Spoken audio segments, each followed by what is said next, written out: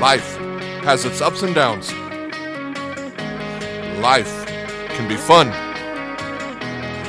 Life is sometimes hectic. And life is full of choices. Welcome to Venture, the podcast that brings the biblical truth to the ventures that we face in this world and live in today. Hey everybody, welcome back to another Venture podcast. I'm your host, Dan Wills. I'm the lead pastor at Chandler Acres Church in Bellevue, Nebraska. So glad you're joining us. We are in week 2 of our 4-week series called Bless This Home. And again, I'm super glad to be able to talk to you today. If this is your first week joining us, we want to thank you for joining us, but also just let you know that this is our second week of the series.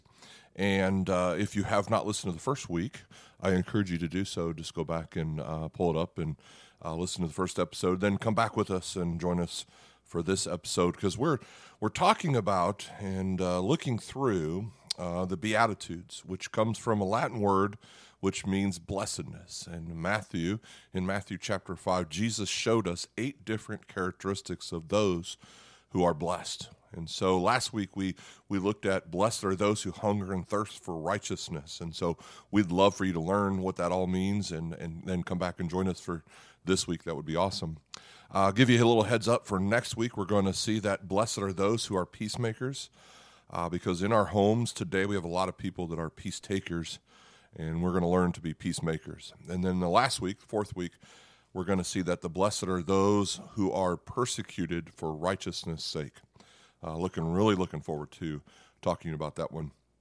But today I want to apply one of the Beatitudes to our families as we ask God to bless our home, because honestly, most of us wouldn't say that most homes or most families look really blessed from the outside. But before I get into it, I want to kind of just ease our way into it. I'm going to ask you an odd question, a really odd question, I think. I want to know if there's anyone out there that's ever been robbed before. Have you ever been robbed before? When my wife and I were just first starting out, we had a friend of mine who was staying with us temporarily, and I came home from work one day and realized my friend was not there, and my back door of my apartment was completely open, was wide open, and I also realized that many of our things were gone as well. And so we were pretty devastated. And so I devoted the rest of my adult life preparing for the next person who breaks into my home. I became kind of like this weapon, a walking weapon. You give me a pair of nunchucks and I can take out like 8 armed men single-handedly. I'm like a Jackie Chan movie waiting to happen. You know, like, get out of my house. You know, I'm gonna take care of you. No, not really. Just joking. Pretty level-headed guy, but I do, like anybody else, there's something in us that wants to protect our homes, isn't there? There's something in us that wants to protect our homes. And what's interesting in our culture today is you're applauded for protecting your kids physically, right? We really are. I mean, you put headgear and elbow pads on them and fully gear them up just to go out to check the mail, right? Because we've got to keep them safe. But yet in our culture, when you try to protect them protect their heart and their morals, you're often called overprotective. And so we're applauded for protecting them physically, but people get made fun of when we try to protect them morally. So we're going to find that God actually calls us to protect not only the physical nature, but to protect the purity of the hearts. Just as I was robbed physically, I believe we have a spiritual enemy who wants to rob our families of their purity, you know, to break in, to kill, to steal, destroy their innocence and their trust. And Jesus gave us a very specific beatitude in Matthew chapter 5. We're going to look at verse 8 today. He says, "Blessed are the pure in heart, for they will see God." He said, "Blessed are the pure in heart, for they will see God." Now let's start with blessed are the pure in heart. Now the word heart in the Greek language is the word cardio. And we get our word cardiac from that word. And Jesus was using this as a metaphor. He wasn't saying blessed are those who have a pure organ that pumps blood through their veins.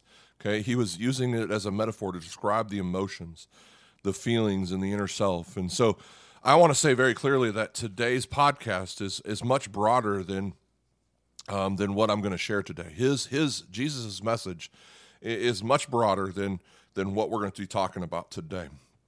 When he said, blessed are the pure in heart, he was talking about attitudes, motives, and thoughts towards others. He was talking about a lot more, than what we're going to talk about today. So for our purposes, I want to narrow down and talk about the moral purity and apply it to our homes, okay? That's what we're going to be specifically talking about. We're talking about, blessed are the pure in heart, for they will see God. Now, in our world today, it's very common for us to believe of ourselves and of other people that say, oh, she's got a good heart, or hey, he's got a good heart. Young single girls dating a guy, oh, he's not a Christian, but he's got a good heart, right? No, he's unemployed and lives in his van down by the river. He smokes weed for dinner, okay? But, oh, he's got a good heart. The reality is, although that's a common saying, it's simply not true of any of us. And I will show you in Scripture. I will show you in that Scripture today, okay? Here's the thought for the day.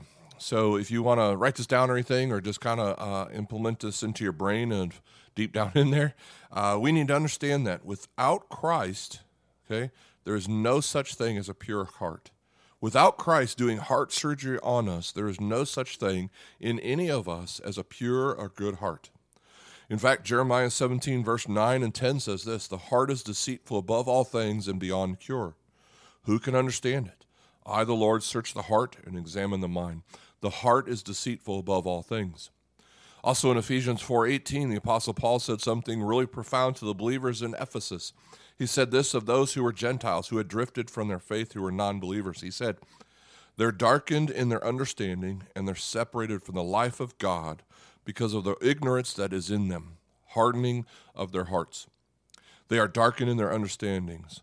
They're separated from the life that God wants them to have because of their ignorance. They don't even realize it because their hearts have grown hard to the things that matter most. They're darkened in their understanding. To kind of put it in perspective, how many of you have ever walked into a movie theater that was really dark, and as you walked in, you were like, wow, it is dark. Like it just like slapped you in the face. It was so dark, okay? Anybody know what I'm talking about, okay? You're like, don't spill the popcorn and the candy we just smuggled in the theater because we can't see right now. We don't want to drop that, right? You know? But what happens after we've been there a few minutes? Suddenly, you can see much better.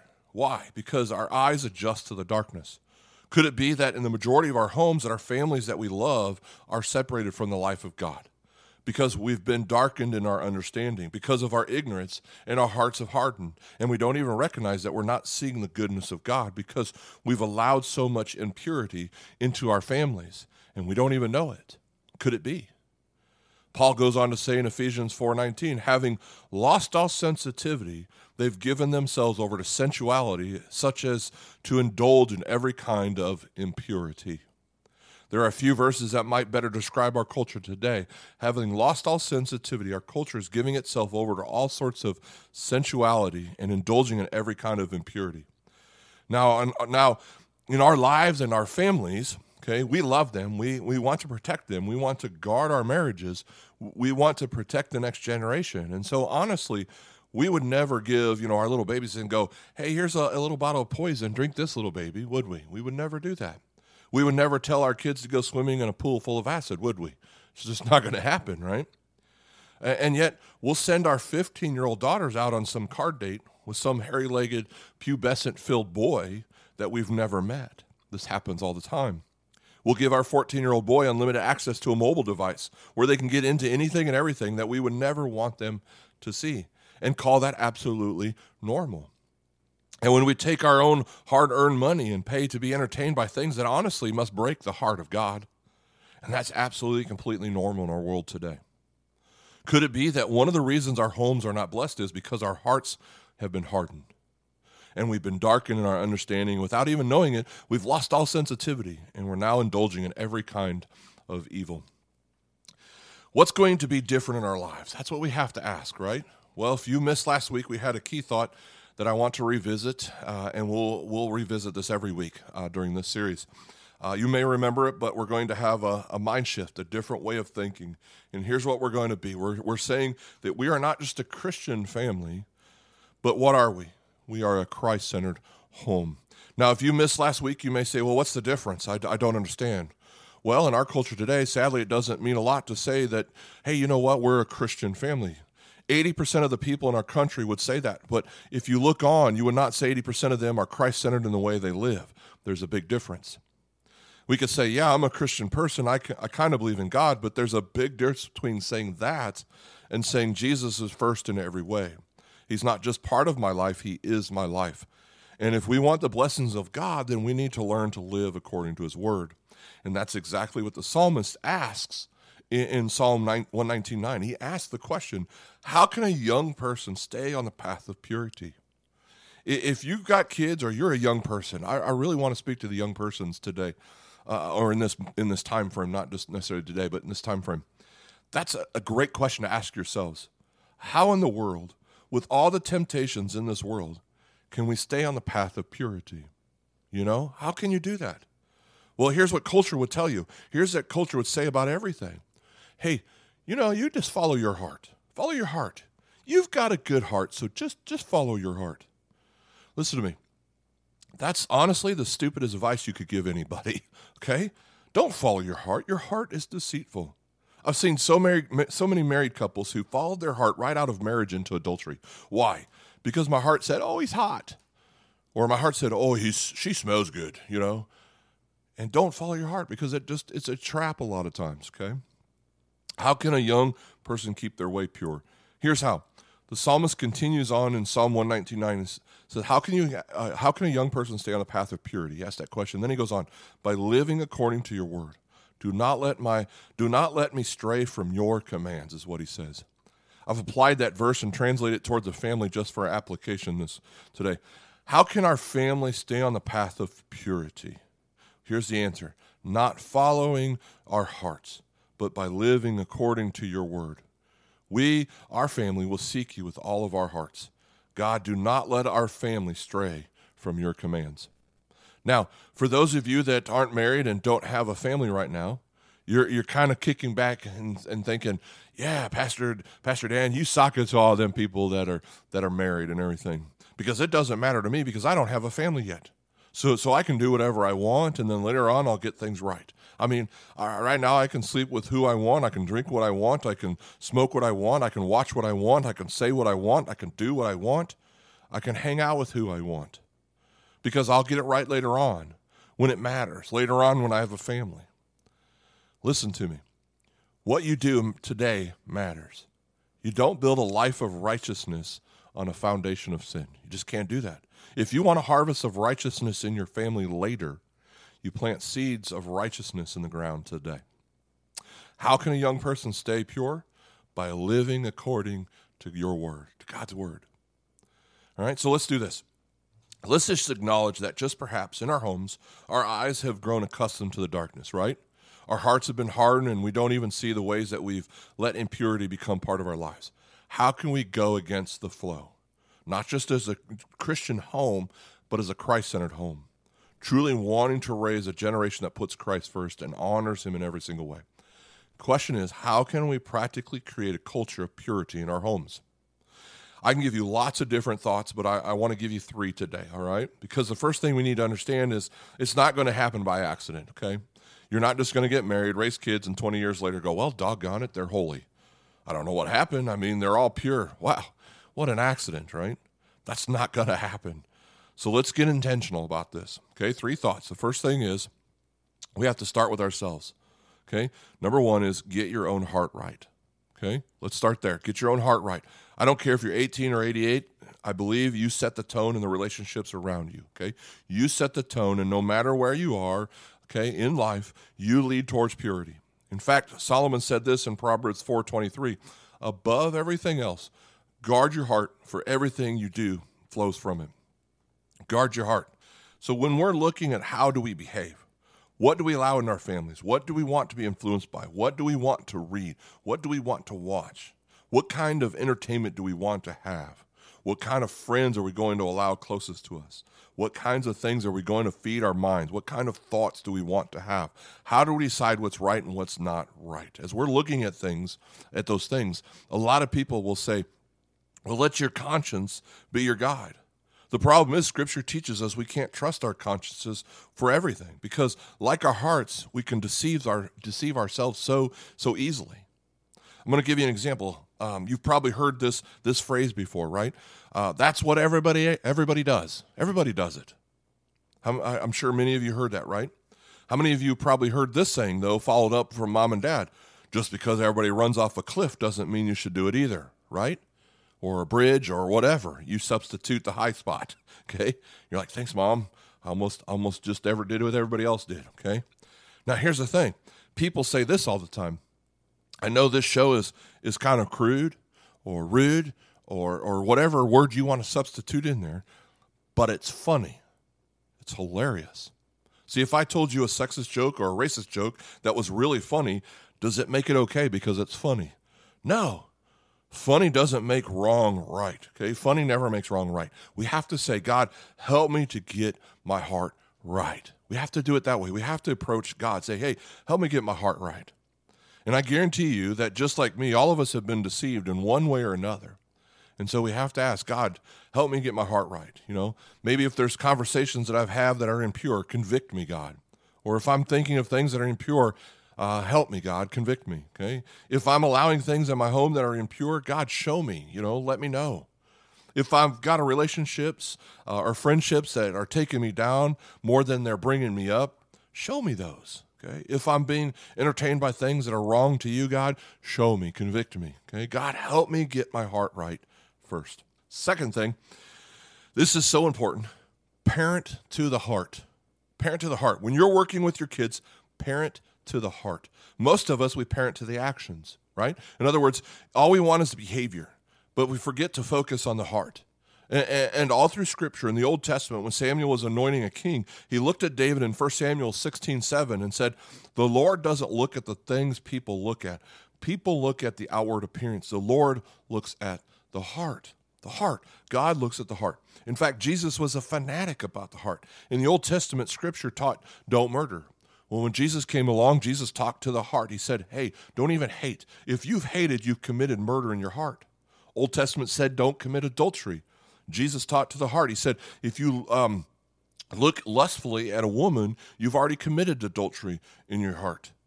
He hammered the Pharisees who had the outward behavior right. On the outside, they look good. He said, the problem is the outside of your cup and dish is clean, but on the inside, where the heart is, it is filthy. Think about this. Where do you eat from, right? We eat from the inside. We put food from the outside into the inside. Everything happens on the inside. The inside is the most important. If your inside isn't healthy, the rest of it really doesn't matter, does it? So when we're working with our kids, we don't want to just settle for outward submission when there's still inward rebellion. And if you have a couple of kids, I guarantee you've done this, okay? One kid does something to the other kid, you say, hey, go apologize. Fine. And they stomp across the floor and go to the other one and say, I'm sorry you got your feelings hurt, you stupid big baby. Right? Now they did what you asked, but is their heart right? No. So we love them toward a right heart, not just actions, okay, but heart. Why do you think when kids turn 18 and they leave home, they kind of go crazy? Because they've been out conforming outwardly is what I want to say, okay? But their hearts want to do their own thing on the inside. So we parent to the heart. We're working towards purity of the heart. Now, if I haven't offended you yet or made you uncomfortable yet or raised the standard for your family yet, this third point is for you, okay?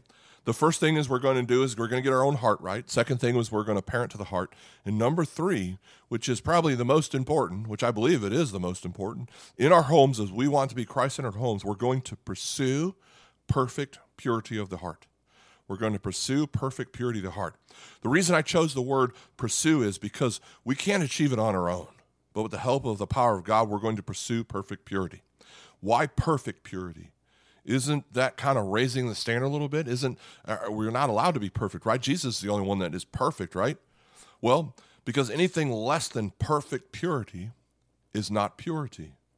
Anything less is not purity, right? And so we're going to pursue perfect purity of the heart in our homes. Ephesians 5:3 said, and Paul goes to say, but among you, there must not even be a hint of sexual immorality. Not even a hint. Not even a little bitsy, itsy, teeny wint, okay? Not even a hint of sexual immorality. I want to give you a pop quiz, all right? Let me ask you some questions, okay? And you answer to yourself wherever you are out loud, okay? Would committing adultery with 4 people be a hint of sexual immorality? Yeah, right? Okay. Would sleeping with 75% of the people you date before you're married, would that be a hint of sexual immorality? Of course it would. Would just looking lustfully at images on a screen breaking your wife's heart or your husband's heart, would that be considered a hint of sexual immorality? Yeah. If some hot girl walks by and you start worshiping God for what you just saw, glory to God on high, praise you, God, for that. Would that be a hint of sexual immorality? Absolutely, right? Not even a hint. We're pursuing perfect purity in our homes. Paul goes on to say this, not even a hint of sexual immorality or any kind of impurity, because these are improper for God's holy people. The question is, how much impurity do you want to let in? Okay, I like the story I told a couple weeks ago about the kid who wanted to see a bad movie. I told this in the series of Parenthood. You can look this up later on, but I'm going to share it again because there's some people that maybe not have heard this yet, and it works great for our series today. Basically, kid wanted to see a bad movie. Mom says no. And the kid's like, well, there's not a lot of bad stuff in it, Mom. There's just a little bit. Mom says, fine. First, I'm going to make you some brownies, though, before you go. Kid's excited. I love brownies. Great. Mom says, hey, do me a favor. Go out into the yard and get a spoonful, just a little spoonful of dog poop and bring it back to me. So the kid does, brings it back. Mom mixes it in the brownies, makes the brownie, and says, here you go. And the son's like, I'm not eating that. That's gross. She said, no, it's okay. There's just a little bit of poop in the brownies, just like there's a little bit of bad stuff in your movie. See, the goal is purity of the heart. What's your standing going to be? Blessed are poor in the heart, for they will see God.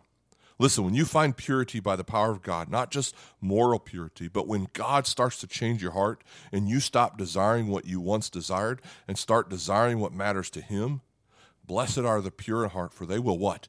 For they will see God. Imagine if you see God answer prayers, use you in the lives of others, make a difference through you, use your spiritual gifts, and see His power at work in your life, and see His goodness following you in all the days, and you see Him working all things to bring about good to those who love Him and are called according to His purpose. When you're pure in heart, you can see the power of God in a way that you've never imagined before. Now, some of you are going to go, well, that's great for you, but I've screwed up big time. My heart is so messed up, and I've done things that are so wrong, and I'm so far off. Listen, I can relate to you because that's my story. I messed up more than you could ever imagine. My heart is deceitful above all things, and that's why I lean on the Word of God. In Ezekiel 36:26, God says this, and if you don't hear anything else with this podcast today, hear this. God said this, I'm not going to just ask you to make your own heart better. I will give you a new heart and put a new spirit in you, and I will remove from you your heart of stone and give you a heart of flesh. Some of you, your heart has grown hardened. And listen, if you're offended today, if you're pushing back today, could it be that your heart was grown hard? Has it grown hard? God said, I will give you a new heart and remove from you your heart of stone and give you a heart of flesh. Because there is a standard of righteousness we cannot achieve on our own. It takes the power of goodness of our God through Jesus Christ. And when we seek Him and know Him, we're not just a Christian family, we're a Christ-centered home. And suddenly the standard rises and the power of God gives us a new heart, and we are different. He says, blessed are the pure in heart, right? God, help us to be pure in heart so we can see you like we've never seen you before. Amen. Thanks for joining us today, guys. That concludes another episode of Venture Podcast. It also concludes our second week of Bless This Home. We hope you can continue joining us and come back next Monday or next week and listen to week 3 of our series, Bless This Home. Talk to you soon. If you'd like to know more about Venture Podcast or Chandler Acres Church, or if you'd like to support this ministry, please visit us at chandleracreschurch.com.